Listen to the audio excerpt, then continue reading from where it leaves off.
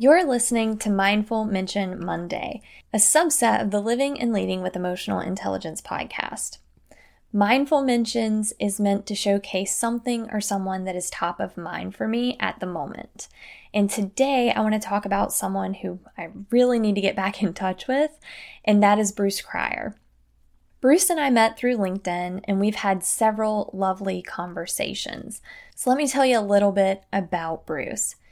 Bruce is currently the president at the Gratitude Institute, an adjunct professor at Stanford University, and the past CEO of HeartMath. Bruce is truly a jack of all trades and is called a Renaissance human because not only is he all the things that I just mentioned, but he's also an author, musician, songwriter, and past Broadway performer playing a role in the longest-running Broadway musical, The Fantasticks. If you'd like to learn more about Bruce, I have placed some of his information in the show notes. Today we're going to be talking about his book entitled From Chaos to Coherence, which he co-authored with the founder of HeartMath, Doc Childre. This book is riddled with loads of practical information, data, and stories that relates to energy management, emotional intelligence, compassion, and the importance of coherence, which is a key focus at the HeartMath Institute. A little over a year ago now, I interviewed Bruce about his book. Sadly, I must confess, due to my inexperience with interviews at the time and my personal insecurity, I failed to air this one. It was my very first interview ever, but it's really not fair to Bruce to allow my lack of confidence to stifle his message and the time that he committed to that interview. So for the first time ever, I'm going to share with you some key points that he made in our conversation that day. And I think you'll gain a lot of insight from it. And I highly encourage you to check out his book, From Chaos to Coherence, which you can find on Amazon. So as not to confuse you, if you're listening to this podcast instead of viewing it on YouTube, I will place a very subtle sound between the clips so that you know that we're watching a different portion of the interview and that it transitioned. So here we go. But what I want to focus on specifically today, by the way, I want to show you how many tabs I have in this book. Like, it's insane. So when I was trying to come up with questions for this book, it was extremely difficult because it's so multifaceted. There's so many directions that you could take this. But together, I feel like it all was talking about having that compassion and understanding for one another, coming from a place of the heart versus just all logic. But there's logic tied into that, and I think that's what HeartMath is about. Mm-hmm. So what inspired you to co-author this book with Doc? Well, actually, the inspiration was a publisher approached us about writing a book on the kind of business approach to HeartMath. And they wanted me to write that because at the time I was the head of the corporate group for HeartMath, meaning I was the one with a team. There was a team of us who were doing consulting and training into major companies around HeartMath. And that included huge companies like Shell, Unilever, Motorola, NASA, World Bank. And so I was getting to be fairly known within the HeartMath context as, he's kind of the corporate guy. He's the one that's doing a lot of the translation of the HeartMath tools and scientific research into language that executives and managers and factory workers and white collar workers and anybody can relate to and apply to their business life as well as to their personal life. So the publisher, Butterworth Hyman, the original publisher, is who approached us. And I loved the idea because we had built a whole model, which is what the book talks about, which we called inner quality management. At the time in the 90s, something very prevalent in the business world called TQM, which was total quality management. But the wise ones of that time were saying, what about the people? Everything about total quality management or any corporate initiative is fundamentally brought in because of the people and by the people. Just like you were saying, Brittany, a minute ago, so many cases, the implementation of things like emotional intelligence become an HR strategy, as opposed to a real understanding of the sensitive issues of humans, of why some are super good at certain emotional intelligence skills and others are super not good. So there's sensitivities there, there's subtleties, there's nuance, there's human interaction dynamics that are not just about processes and workflows and all that kind of stuff. It can be messy. It can be super messy. Yeah. Kind of ought to be if you're being human. So inner quality management was our sort of answer to that, and saying, if you want to do the total quality stuff, we can facilitate that because we've got a focus on the inner quality of the individual. Following that, you went on to discuss the 3 brains. So not just our brain, but the heart as a second brain and the gut as a third brain. Could you explain how understanding how all 3 of these work together impacts effectiveness and sustainability? Yeah, great question. Let me back up a little bit. One of the things that I've always loved about explaining the science of HeartMath are some of the analogies that we kind of came to. And one now will address this issue. So back about 30, 40 years ago, computing was nothing like it is now, right? There were mainframes. The era that I'm going back to is when the computer was a mainframe.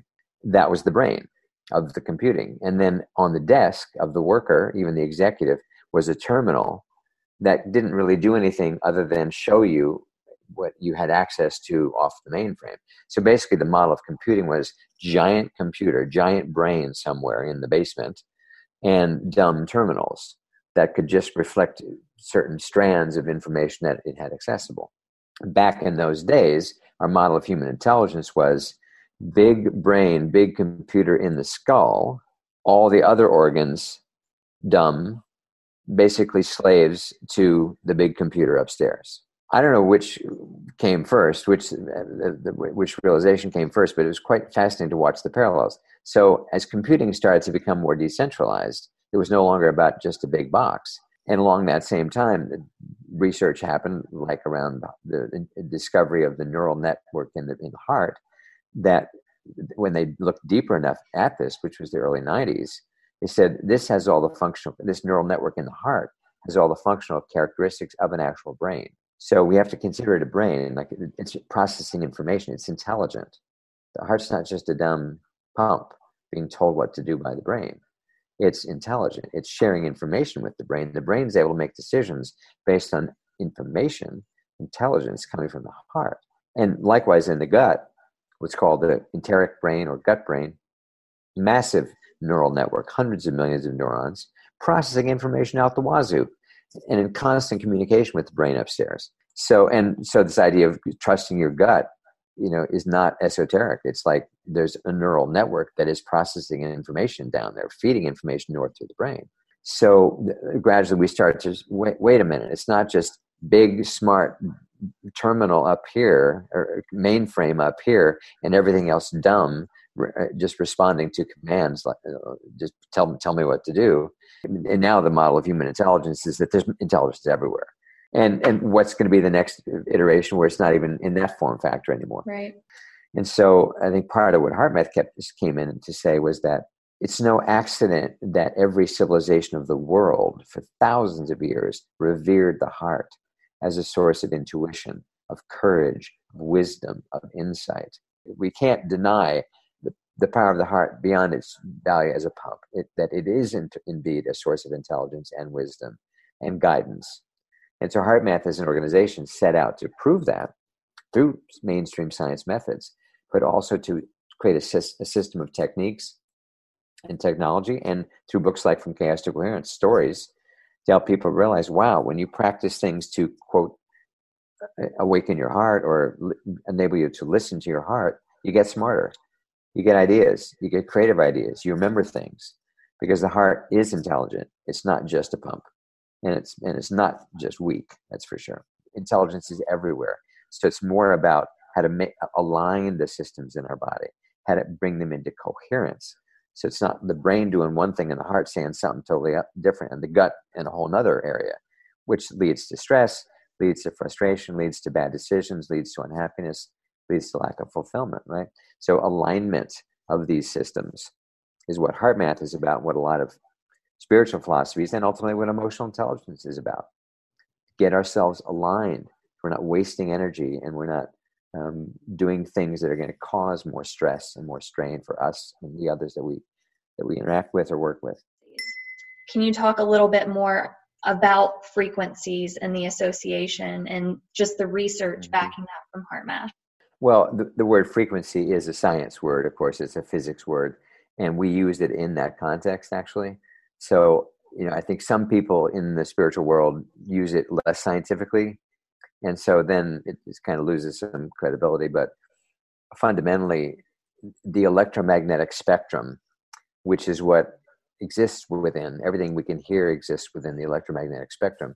It's where all the light exists, the frequencies of light, the frequencies of sound.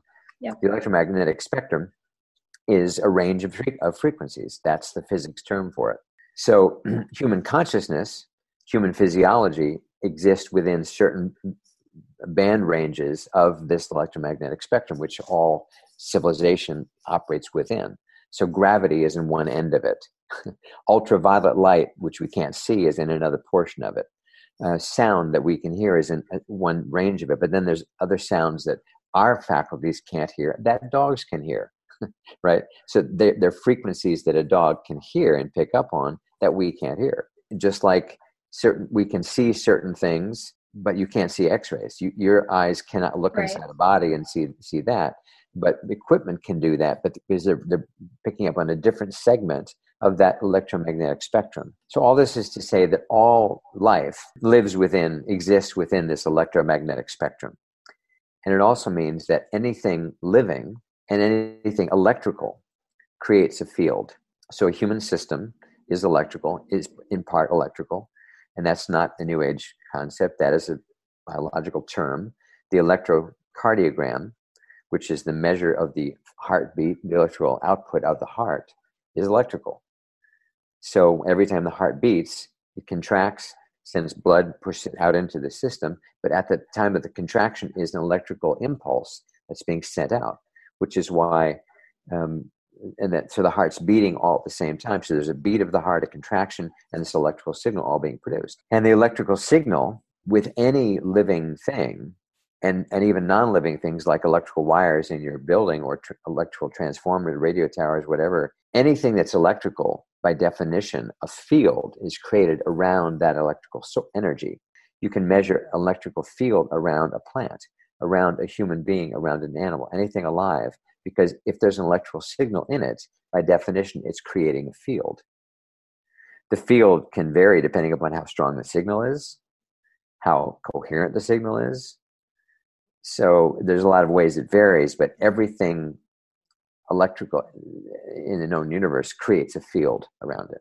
So, and it's a topic that is a deep one, and but I think to kind of bring it back to practicality, part of what was exciting about what we came up with at HeartMath in the early 90s was that we were able to draw a link between what's happening electrically in the body and emotional states. We were able to show that how the heart is beating, the patterns of how the heart beats.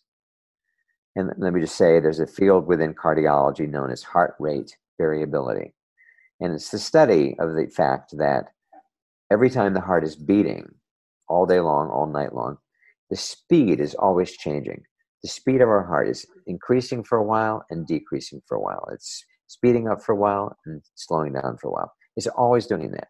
What we discovered in the early 90s was when we would measure people experiencing different emotional states, the patterns were totally different. So, for example, anytime somebody was stressed out and therefore they were angry and that made them stressful, they were frustrated or they were impatient or they were depressed or overwhelmed, any of the emotions we would think of as stressful, the pattern of the heart was chaotic. It's like it's all over the place, kind of like an earthquake. And then we discovered, if you asked anyone to just think about things that they appreciated in their life. A beautiful day, their pet, their grandmother, their co-workers that are so wonderful, where they live, whatever it may be.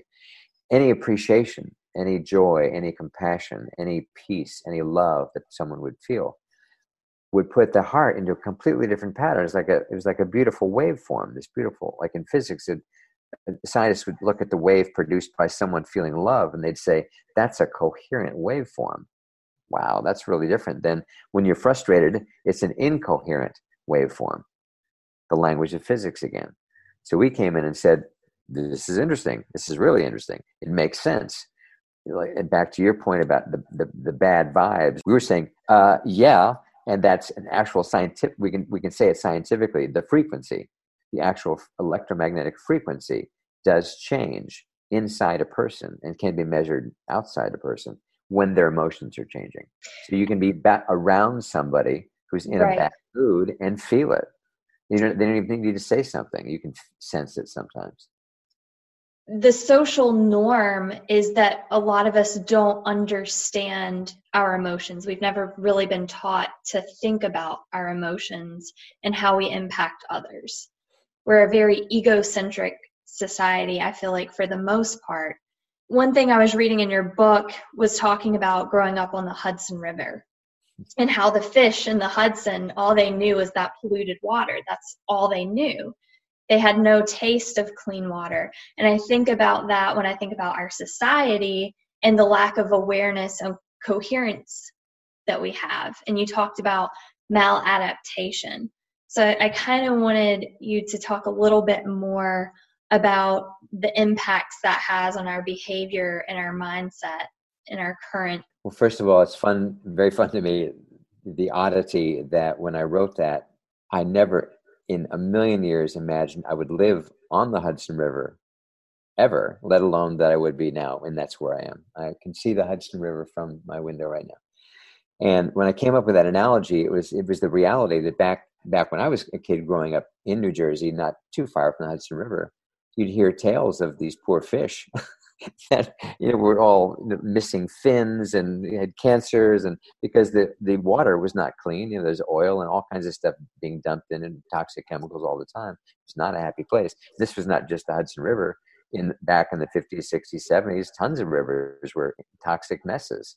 And yet fish and other creatures were still alive in there, but hanging on by a thread. And so my little fantasy was like, imagine that one of these fish won a dream vacation and was all expenses paid to Lake Tahoe. And they go down to Lake Tahoe and they're dropped in the Lake Tahoe and like, what is this? This isn't water. Water has all this other stuff in it too, like wood and nails and junk and plastic, and that's water. And they're swimming around this stuff. What is this? This feels so strange. What is this? And after a while, it's like, kind of like it here, actually. It feels really good. But the analogy, of course, being that many of us grow up in environments that were somewhat traumatic, maybe abusive, perhaps, at least stressful. Many of us, there's a lot of stress, and that's what we knew. So we developed the physiology of stress. We developed the defense mechanisms of being consciously kind of on edge, looking out for, am I under threat now? Am I going to have to fight right now? Am I have to flee right now? Because many people, and I'm not just talking about people in refugee situations that seem extreme, many people that I've talked to were, they seem incredibly well-adjusted, warm-hearted people now, and to hear what went on in their childhood is like, oh my God, how did you come out like this now? Well, it took a lot of work. So they had adapted as children because that was the only option. But then to kind of unadapt as they had, where stress or abuse or trauma felt normal, to start to build the circuitry when that doesn't feel normal. And what does start to feel normal is care and connection and support and harmony and two people. Like Brittany, I'm literally pointing at you right now and kind of also delighted at how we even know each other. I mean, it was a LinkedIn connection. I don't even remember if you initiated, I initiated, whatever it was, doesn't matter.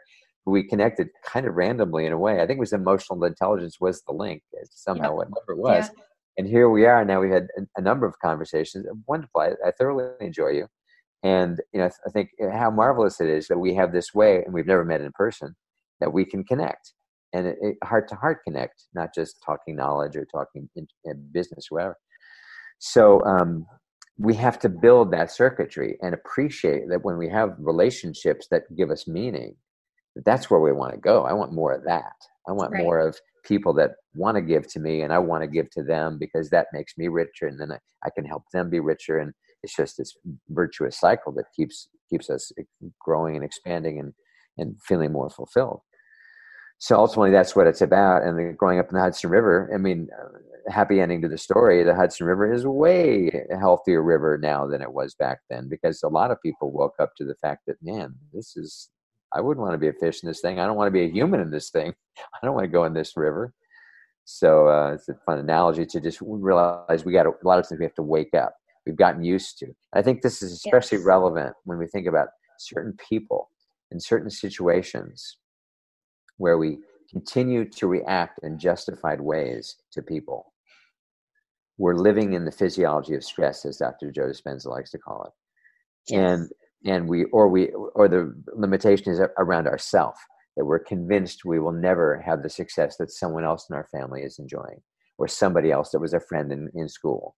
And we're just convinced. And so the physiology is reinforcing that we're not going to expand out of that.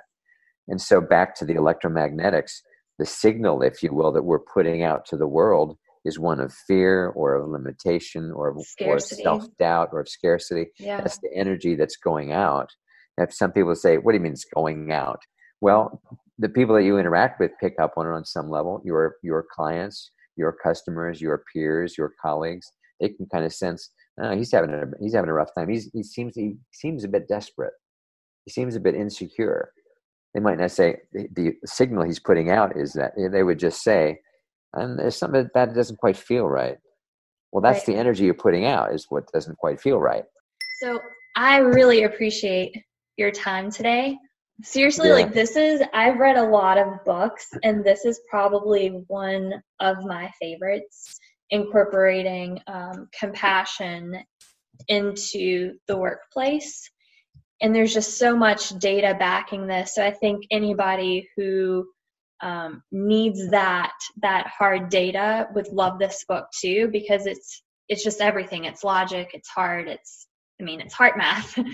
So I've recommended this to a lot of leaders, but I wanted to do this interview just to discuss it a little bit more, because I would like to get this back into circulation for you. I know you can find it on Amazon. You sent me the PDF version, but I got the hard copy because obviously I like to tab it. So thank you so much, Bruce, and it is a pleasure knowing you. I'm so happy that we stumbled upon each other on LinkedIn, and I look forward to our future connection and relationship. So absolutely. Well, it's a joy for me that this book, thanks to you, is having a little renaissance of its own. So I really enjoyed the writing of it and the revising it a couple of times. We did a CD-ROM at the time also that was all these cool video stuff. It's all outdated technology now, but there was a lot of life to it. And then my life shifted, as you know, and I hadn't put so much time into it. And yet more and more lately, and especially your response, people have been curious about it and wanting to read it and really think, wow, this is really cool. This is doesn't feel old, because it's a phenomenal book. Thank you so much. I appreciate it very much. Yeah. So that is all for today. I hope you found value in today's very unique episode format. Tomorrow is Tuesday's Q&A with Brittany Nicole, and I hope you'll join me. But until then, live and lead with an open heart and open mind. Thanks for listening.